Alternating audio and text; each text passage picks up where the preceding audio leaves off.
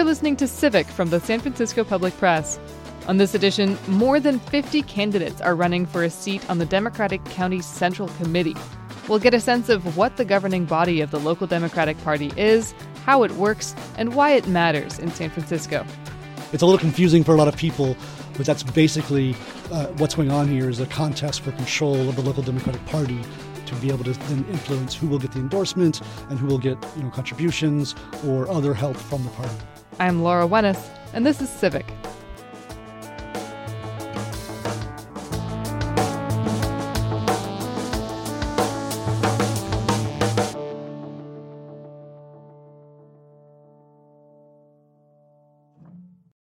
If you're a registered Democrat, your ballot in the March election is likely to be pretty long because there are literally dozens of candidates running for the County Central Committee in San Francisco. In fact, there are more than 50 candidates running to fill 24 seats. On this program, we can't give you much insight into who to choose, but if you're not super familiar with the structure and function of these committees, we have you covered with the help of San Francisco State University Associate Professor of Political Science, Jason McDaniel. Professor, thanks for coming back to Civic. Thank you for having me. So I want to emphasize before we get into the details that if you are a no party preference voter, as in you didn't register with a political party, this isn't a race you'll even have on your ballot. There are county central committees and people running to sit on them for the Republican, Green, and Peace and Freedom parties too, but they're not going to appear on the ballot even if you are a member of those parties because the number of candidates is less than or equal to the number of seats to be filled. So these committees are a local governing body of the national party. So if you're not in the party, you don't get to vote on who serves on the committee. That's unlike the presidential primary, where certain parties allow non-members to vote to select a candidate for president if they request to do so. We have a whole other show about that, which you can find at sfpublicpress.org. But in terms of central committees, they are the governing bodies of the local party. What do they actually do? Well, I would, slight correction there. This is not necessarily part of the national party. It's actually part of the California State Party. Thank you. Which is then also part of the national party. Mm-hmm. Parties in the United States are very decentralized, is a word we use, and kind of non-hierarchical. They are, so local county parties often have a lot of say. State parties, they're feeding delegates and activists into the state party, and then in the presidential primary years, the state parties then feed into that national convention and delegates in that regard, which is very important. These committees are designed to, in two words, party building is the word that I would use, right? They are designed to educate voters about what the party stands for, but also mostly to help candidates, right, who are running under the party banner, whether in nonpartisan or partisan races. It's organization in service to the candidates. But of course, if you don't yet have the candidates selected in terms of being nominated for the official party ballot line, it's also designed to regulate the competition between those candidates and the different factions within parties that are trying to fight for control of the party. They do voter mobilization, voter registration, turning out voters to vote in elections, and then recruiting candidates to run under the Democratic Party banner, all to try to make the Democratic Party as competitive as possible when it comes to election time and to gaining power in local, state, and national elected office.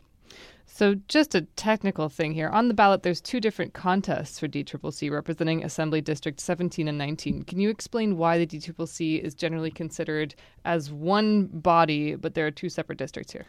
It's a function of different rules. They generally follow the state assembly district borders, right, within counties. Okay, and the size of the number of candidates that are elected per one of those districts. In San Francisco, we have those two districts. They elect different amounts based on the amount of Democrats, the number of Democrats in each assembly district.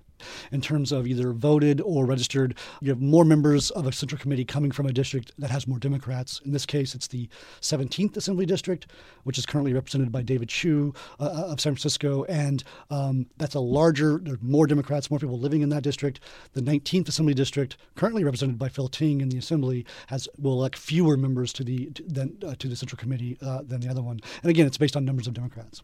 So is that the same for other parties as well? Because we do, like I mentioned, have a Republican County Central Committee here, and the same is true for other parties. And I imagine that there are central committees in other parts of the country for the Democratic Party that are also smaller. How does this vary by depending on how many people are registered to a party in a certain area? To be perfectly honest, it's entirely up to the parties to set their own rules. right? And so it's actually one of the hard things to study is that you have so much variation, so many counties, so many different party organizations. I call them private organizations, in the sense of they are not government organizations, but they also perform this sort of quasi-public role in that they perform essential functions in our democracy to help recruit candidates and educate voters and register voters, right, and get them voting in elections. So we often have a hard time separating out what a part of this is private and what part of this is about government, right? And so they can set their own rules. They can do it for, other members of the party can internally elect their central committees. If they're in very sort of places where there's not a lot of Democrats or places where the Republican Party doesn't necessarily have a lot of members, like in San Francisco, they probably can change their bylaws from election to election sometimes, or from time to time. It often is about who is interested in being on the committee. They can have a lot of say. The state and national parties will have bylaws and regulations, so you have to abide by those guidelines as well. But again, that's a long way of saying it's hard to say, and the rules can be different from place to place and from time to time.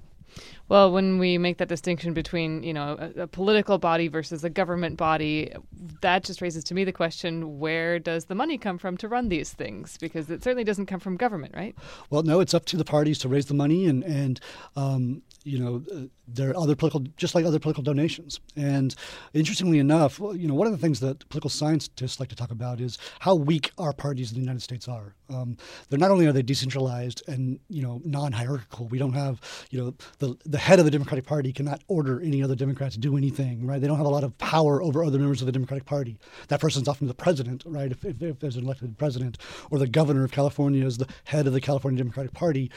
In other countries, parties have much more power to sort of kick members out if they don't do what they want. Or we've seen this recently in the UK, where the Conservative Tory party kicked out some of its members for not supporting Brexit, right? In the United States, it doesn't quite work that way, though. We've seen Republicans sort of being drummed out of the Republican Party for maybe not supporting Donald Trump, and that's unusual. That's somewhat new, but it's the Republican Party becoming more like, I think, a lot of European parties, more strong control over their members, but it's not official, right? And so it's up to the politicians and the state parties to raise that money.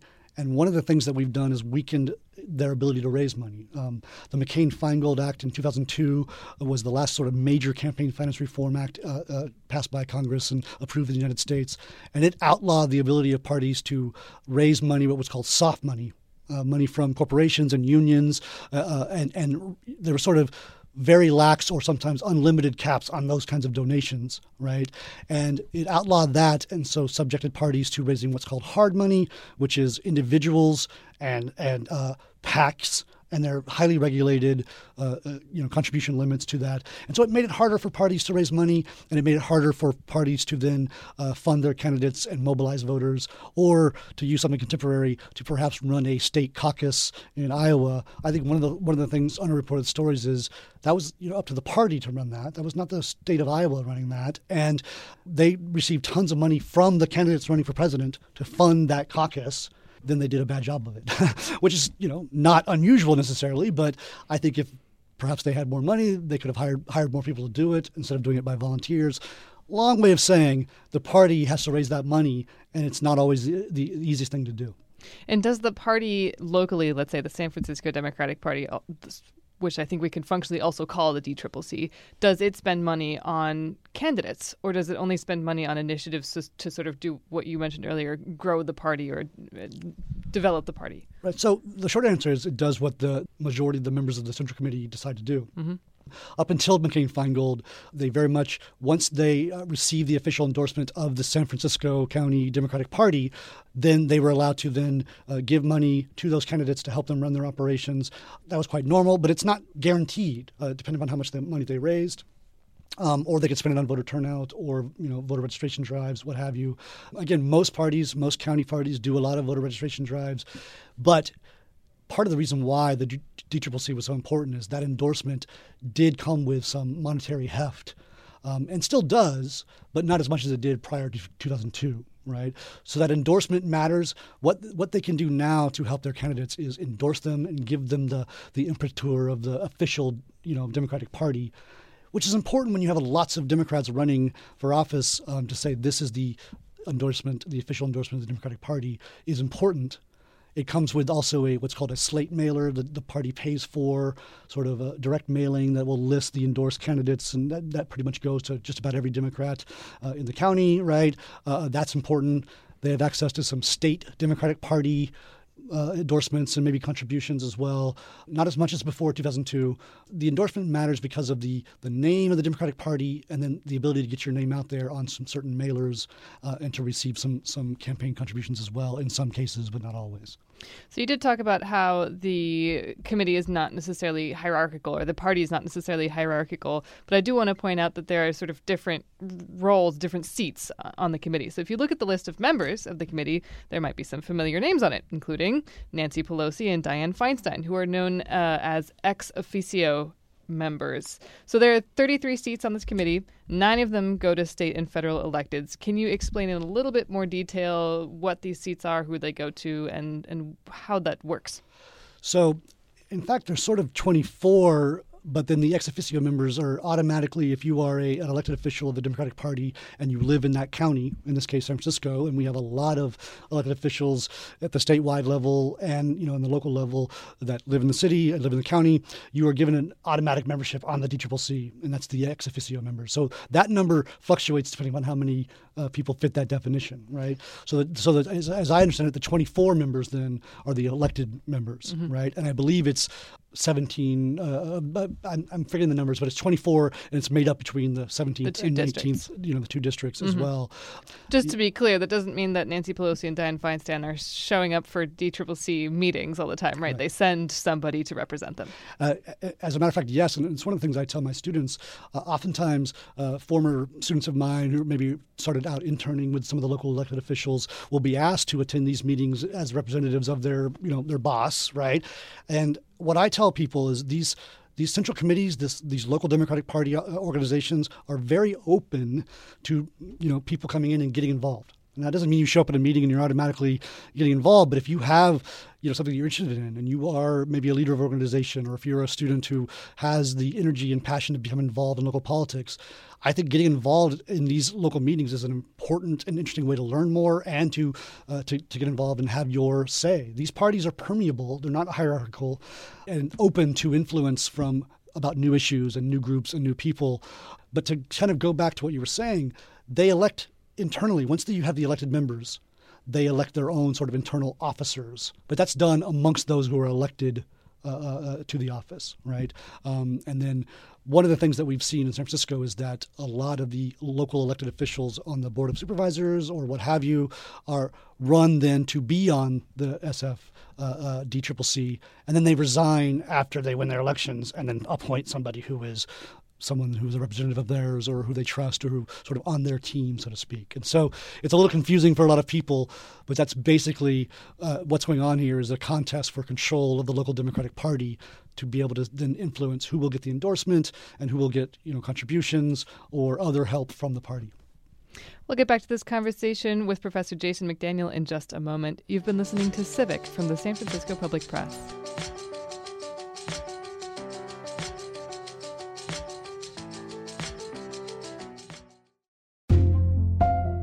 KSFP and the San Francisco Public Press are supported by listeners like you. Learn more about our membership program and join the public press at sfpublicpress.org/donate. You can make a donation online or send a check to the San Francisco Public Press, 44 Page Street, Suite 504, San Francisco, California, 94102. Thank you, and thanks to the hundreds of other public press members who have made our work possible for 10 years. Let's hear more from Professor Jason McDaniel about the Democratic County Central Committee. So we started to go down this road, but we were talking a little bit about what the party can do, and one of the things that it does is make endorsements. And that's where the balance of who sits on the committee starts to become politically very relevant for the city. Different members of the committee or the party put forward competing slates for endorsement. So how do those battles play out, and what are the results for which candidates get endorsed? So there's definitely the idea that you'll hear a lot in San Francisco politics that the most important endorsement is the Democratic Party endorsement, right? Now, I don't know if that's true. I definitely know it's one of the most important endorsements, and the perception that it is the most important, most others are not up for an elected process, right? So that's why there's a lot of, competition for that endorsement. Others, it's a Chronicle newspaper or a Bay Guardian or other different groups. And Democratic Party clubs, which are chartered by the local DCCC, so that's another role for the DCCC to do. But there was some received wisdom, and I found a quote from 2010 by a then member Arlo Hale Smith, who had been apparently a member of the DCCC for 25 years. And again, it used to be the case that it was rare for current elected officials to run for the DCCC. That's become much more commonplace now, and we can talk about some of that history and why. But Mr. Smith said that since 1990, this was in 2010 he said this, since 1990, the DCCC has endorsed 45 candidates, 40 of whom were elected. And so I think that drives a lot of the sense that, that endorsement is important. Now, as a political scientist, I'll say which one's causing the other. Maybe the causality goes the other way. But there's definitely the perception that they are at least choosing winners. They may not be the reason why they're winning, but they're choosing winners, right? And that's a part of that party building. You want to choose winning candidates, right? And so that's the basic idea there of why it's perceived to be important. In addition to sort of partisan races, there was a lawsuit won in the 1990s that allowed the DCCC to endorse nonpartisan races. So that's why most of our local elected offices are nonpartisan officially. Mayors and the city government of California, judicial elections, nonpartisan officially. The DCCC can endorse and does endorse in those races. And because we have a strong competition between two well-organized factions of the sort of Democratic Party in this city and county, that's why I think this is so important and why there's so much effort to try to win a place on this local Democratic Party Central Committee. Yeah. So just to emphasize, the DCCC doesn't actually have any jurisdiction at all over city business. But like you've already mentioned, there are members of the DCCC who are currently serving members of local government. Why? Why do city legislators want to be on this committee? What does it bring them? Well, most probably they don't want to be on the committee. It's an extra responsibility. It's an important office, and they care about it. Almost all of them are members of the Democratic Party and care about the future of the Democratic Party. But traditionally, and by that I mean in the last, let's say, 50 years or so, it was the case that this was a place for recruiting people who are activists or organizers, important sort of unknown people in the Democratic Party, and also helping to sort of groom them into probably future elected office. A lot of elected officials started out as maybe running for this DCCC or being placed and appointed to the DCCC. It's a way to, again, cultivate sort of your minor leagues, so to speak, to use a phrase that used to mean something, the idea of your farm team, right, of future candidates. And so it's part of that party building thing that's really great. I think if you go back about 150 years in places like New York, you saw elected officials, bosses they were called, control the Democratic Party through these committees. A lot of that was cleaned up and reformed and made illegal or not allowed at least.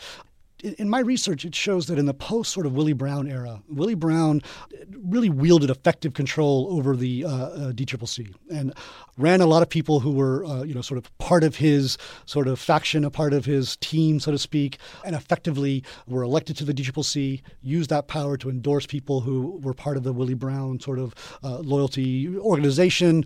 Also, though, I think opening up to, newly mobilizing groups in the city. I think there was a lot of discussion of African Americans and Asian Americans sort of running and being represented on the DCCC in the 1990s and early 2000s. But there's a guy named Aaron Peskin who was an activist in the early 2000s, and he was part of the Tom Amiano campaign for mayor, who did not defeat Willie Brown, but tried to in 1999. And they started organizing, and they perceived that the Democratic Party endorsement was an important part of Willie Brown's sort of strength. Eventually, Gavin Newsom inherited a lot of that sort of support. And so they began to organize to try to take control of the DCCC in the early 2000s. I think Aaron Peskin probably deserves credit for this, is running elected officials, people who are elected members of the Board of Supervisors, not recruiting unknowns and sort of running and trying to direct votes their way, but rather having elected officials run themselves. Some of the first references I saw to this was in 2008, and there was 3 members of the Board of Supervisors, Chris Daly, Aaron Peskin, and I believe Jack Goldsmith. I believe that's the case. I may be wrong about that last one. Ran for and were elected to the DCCC. And since then, you've seen a lot of progressive politicians who are identified with a progressive faction of San Francisco politics who are elected officials to the board running for the DCCC as well.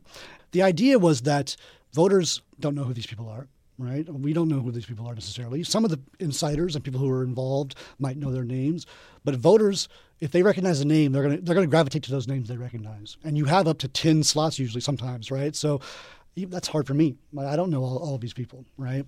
But if you have 6, 7, 8 elected officials running, they're citywide elected officials, or they're part of the board, or they were prominent candidates who had benefited from a campaign, TV commercials and mailers. Their names are going to be more familiar. They're going to be more likely to be elected. And that's what we saw. In 2016, the last time we did elections for this, you had quite a few elected officials. I believe it was, in the 17th district, there were 14 winners, and 11 of those were elected either current or previously well-known candidates, elected officials.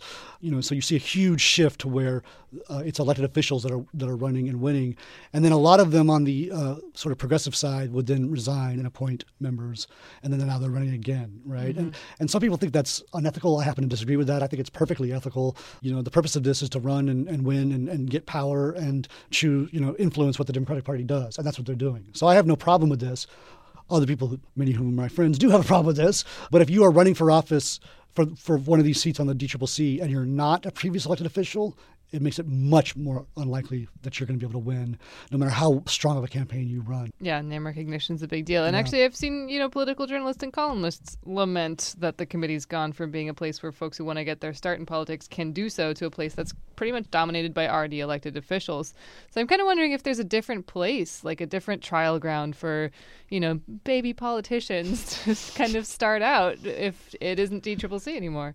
Politics isn't, it's not a hobby, it's not a game. There's no training grounds necessarily. Now, a lot of this is done informally, and there's a lot of organizations and clubs. I think Democratic Party clubs is where you'll see a lot of the sort of, to use your term, baby politicians are trained. And I think that's great. That might not have been very nice. Probably not, right? But it's a good term. But there's plenty of places where people can get some experience and knowledge and make themselves known, and to be more precise, contribute to the community and to the politics of the city of San Francisco. It's not easy, and there's a lot of places for them to do that.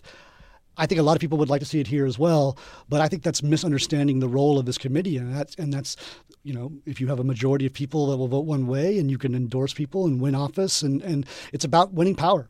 And I have very little patience for people who are complaining that politicians are being unfair.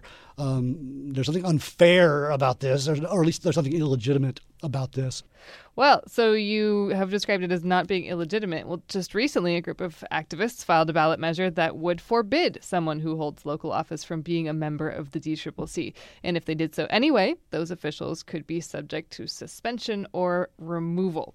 So these are people who are currently themselves hoping to be elected to DCCC, and they allege that local electeds have used money raised through DCCC races to funnel them into campaign contributions to their own election campaigns for other offices. That's one portion of this, but what would change if this ballot measure were passed and we just couldn't have elected officials on DCCC anymore? What you would see is you would have people running who are not well known, and you would still have these two factions recruiting slates of candidates and spending, raising money and spending money to get them elected, right?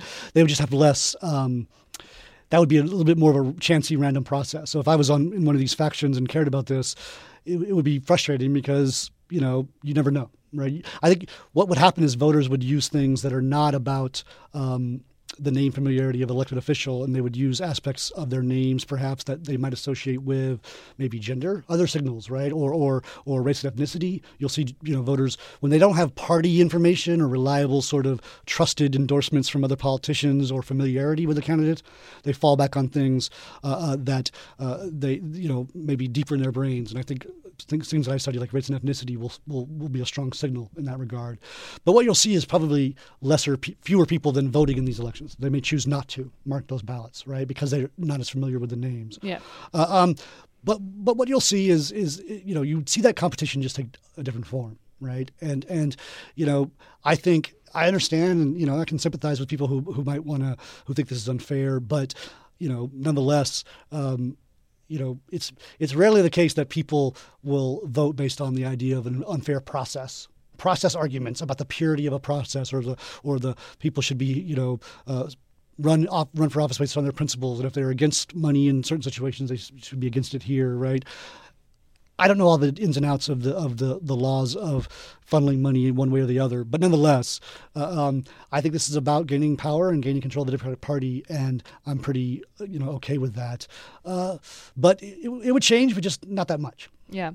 And actually, this has been a conversation for some time, right? Because DCCC candidates can legally, as far as I know, raise unlimited amounts of money. But in 2016, the committee did adopt a resolution limiting Central Committee campaign contributions to just $500. Have you seen sort of this conversation go in a certain direction? I know that they passed that resolution. I also know that from recent reporting that many of the candidates, especially the ones that are well-known or previous elected officials or current elected officials, have not abided by those quote-unquote limits. I suspect it's because they're not enforceable. It was not the force of law. It was the committee itself passing a resolution encouraging, so to speak, people to abide by these contribution limits in the sense of signaling a more fair and open process. And look, people may think that's a good idea, and I can understand that argument. But as far as I can tell, it's not illegal. They're not violating any kind of law or regulation that has legal force. But they are raising money in excess of those contributions, sometimes quite a bit in excess. That information is freely available. You can look it up on various websites about the candidates having to report their financial contributions.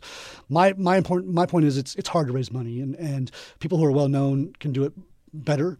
They're more likely to raise money. It's one of those the perks of being elected is you are well known and you have to work hard to raise that money. So I understand that people can complain about that, but I tend not to sympathize too much with that argument.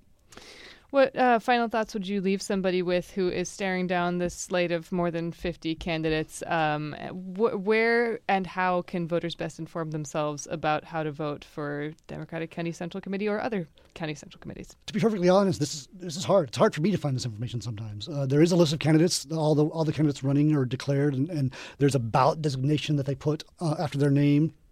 Some of them will say supervisor of the board, San Francisco County Board. Others will say incumbent member of the DCCC. Others will say activist. That's not much information, but it's some. There's also efforts to create slates of candidates, and you'll see some identify with the more progressive faction. You'll see some identify with the more moderate liberal faction of politicians in San Francisco. Organized, I think generally the more moderate liberal faction is organized by Scott Wiener and David Hsu. The more progressive faction is identified and organized more by people like David Campos and Hillary Ronen as well. And so you see, Jane Kim is involved with that as well. So again, previous elected officials, they will, produce lists. You're going to get mailers about those, their slates, vote for these candidates. Most of the local Democratic Party clubs have endorsements, so you'll find information there. I actually think it's one of the best ways to find information about local politics is find a local Democratic Party club that you identify with, that you like, get involved, go to their meetings, and look at their endorsements. And that's a lot of where I found this information. And then various news organizations will often do endorsements as well, and that's a good way to find that information. But you're going to receive some mailers. There's going to be some money spent on this election. In 2016, there was well over $2 million spent in the DCCC election by both sort of competing factions from the information I've found. So you will be getting some mailers and seeing other information with information about the various candidates and who to support. And so I would encourage you to find that information, and you don't have to vote for those, but you'll see information about them. And then many of the candidates have websites of their own as well. So always a good idea if you have your ballot, your sample ballot, maybe Google some of their names and see if their websites pop up. Well, thanks for coming in again and helping me better understand this. My pleasure. That was San Francisco State University Associate Professor of Political Science, Jason McDaniel. I'm Laura Wenis, and you've been listening to Civic. I'm John, and I'm a volunteer with the San Francisco Public Press, living in the Mission. You're listening to KSFP, LP San Francisco, 102.5 FM.